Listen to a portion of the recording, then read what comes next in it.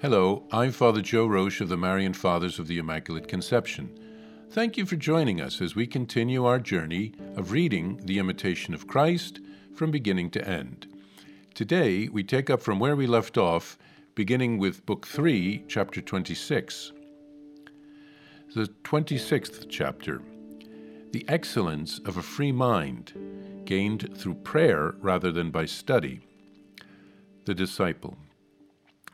It is the mark of a perfect man, Lord, never to let his mind relax in attention to heavenly things, and to pass through many cares as though he had none, not as an indolent man does, but having by the certain prerogative of a free mind no disorderly affection for any created being. Keep me, I beg you, most merciful God, from the cares of this life, lest I be too much entangled in them. Keep me from many necessities of the body, lest I be ensnared by pleasure. Keep me from all darkness of mind, lest I be broken by troubles and overcome. I do not ask deliverance from those things which worldly vanity desires so eagerly, but from those miseries which, by the common curse of humankind, oppress the soul of your servant in punishment, and keep him from entering into the liberty of spirit as often as he would. My God, sweetness beyond words, make bitter all the carnal comfort that draws me from love of the eternal and lures me to its evil self by the sight of some delightful good in the present. Let it not overcome me, my God. Let not flesh and blood conquer me. Let not the world and its brief glory deceive me, nor the devil trip me by his craftiness. Give me courage to resist, patience to endure, and constancy to persevere. Give me the soothing unction of your Spirit, rather than all the consolations of the world, and in place of carnal love, infuse into me the love of your name.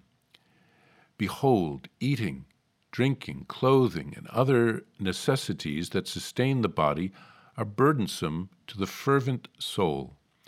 Grant me the grace to use such comforts temperately, and not to become entangled in too great a desire for them.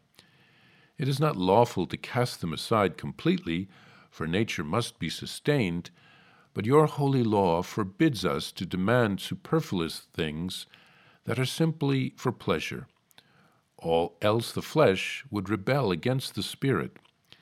In these matters, I beg, let your hand guide and direct me, so that I may not overstep the law in any way.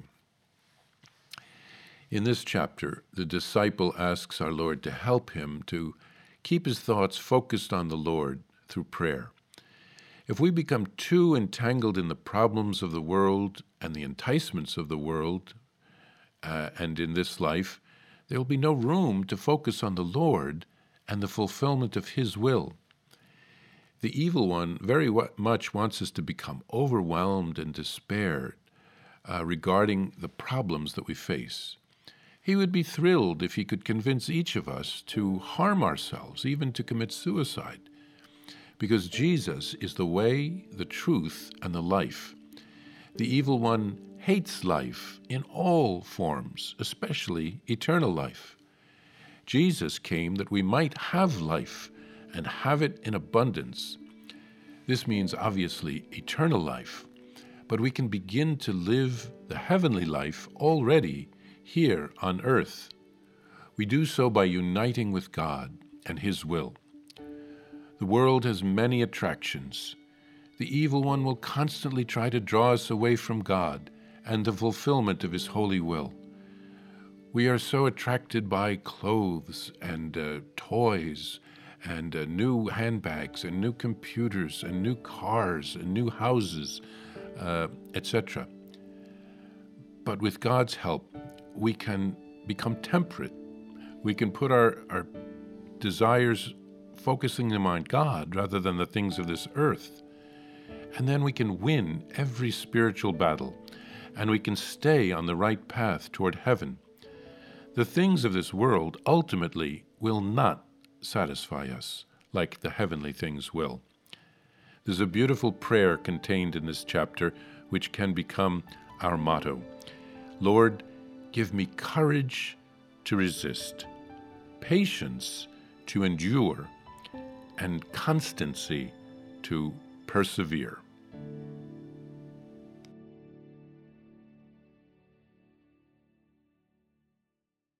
Hello, I'm Father Joe Roche, the Superior General of the Marian Fathers of the Immaculate Conception, and I'm excited to let you know about my new daily podcast entitled Venerable Casimir and Our Lady, which will be launching on October 21st, 2023. Venerable Casimir Wyszynski was a Marian father who lived in the 1700s. We are praying for a miracle so that he can be beatified. He helped to revive our congregation when we were at a low point because of the actions of his brother. He rewrote a Latin handbook by a Jesuit on the 10 gospel virtues of Our Lady. He called it Morning Star, so that lay people would be able to understand it, to imitate Mary's virtues, and to grow in holiness. To access the podcast, simply visit divinemercyplus.org or search Venerable Casimir and Our Lady on Apple Podcast, Spotify, or on whatever podcast platform you prefer. I'm also happy to share with you that you can order a copy of Morning Star on shopmercy.org. That's shopmercy.org. Simply search the phrase Morning Star on shopmercy.org, and you can order a copy of the book today. Remember, every purchase supports the Marian priests and brothers at the National Shrine of the Divine Mercy. Thank you, and God bless you. I invite you to listen to more shows brought to you by the Marian Fathers of the Immaculate Conception. Join us daily for enriching spiritual content, which will help you on your journey with Jesus Christ. Simply visit divinemercyplus.org for a complete list of our shows. That's divinemercyplus.org. Are you a Marian helper?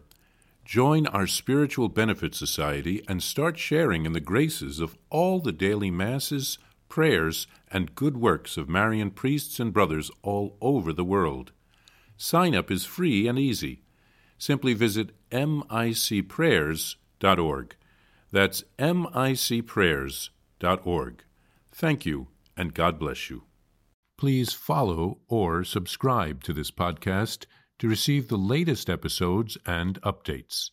If you have been blessed by this podcast, I invite you to leave a review. Reviews greatly improve our podcast ranking and will help spread this podcast to other people throughout the world. Thank you.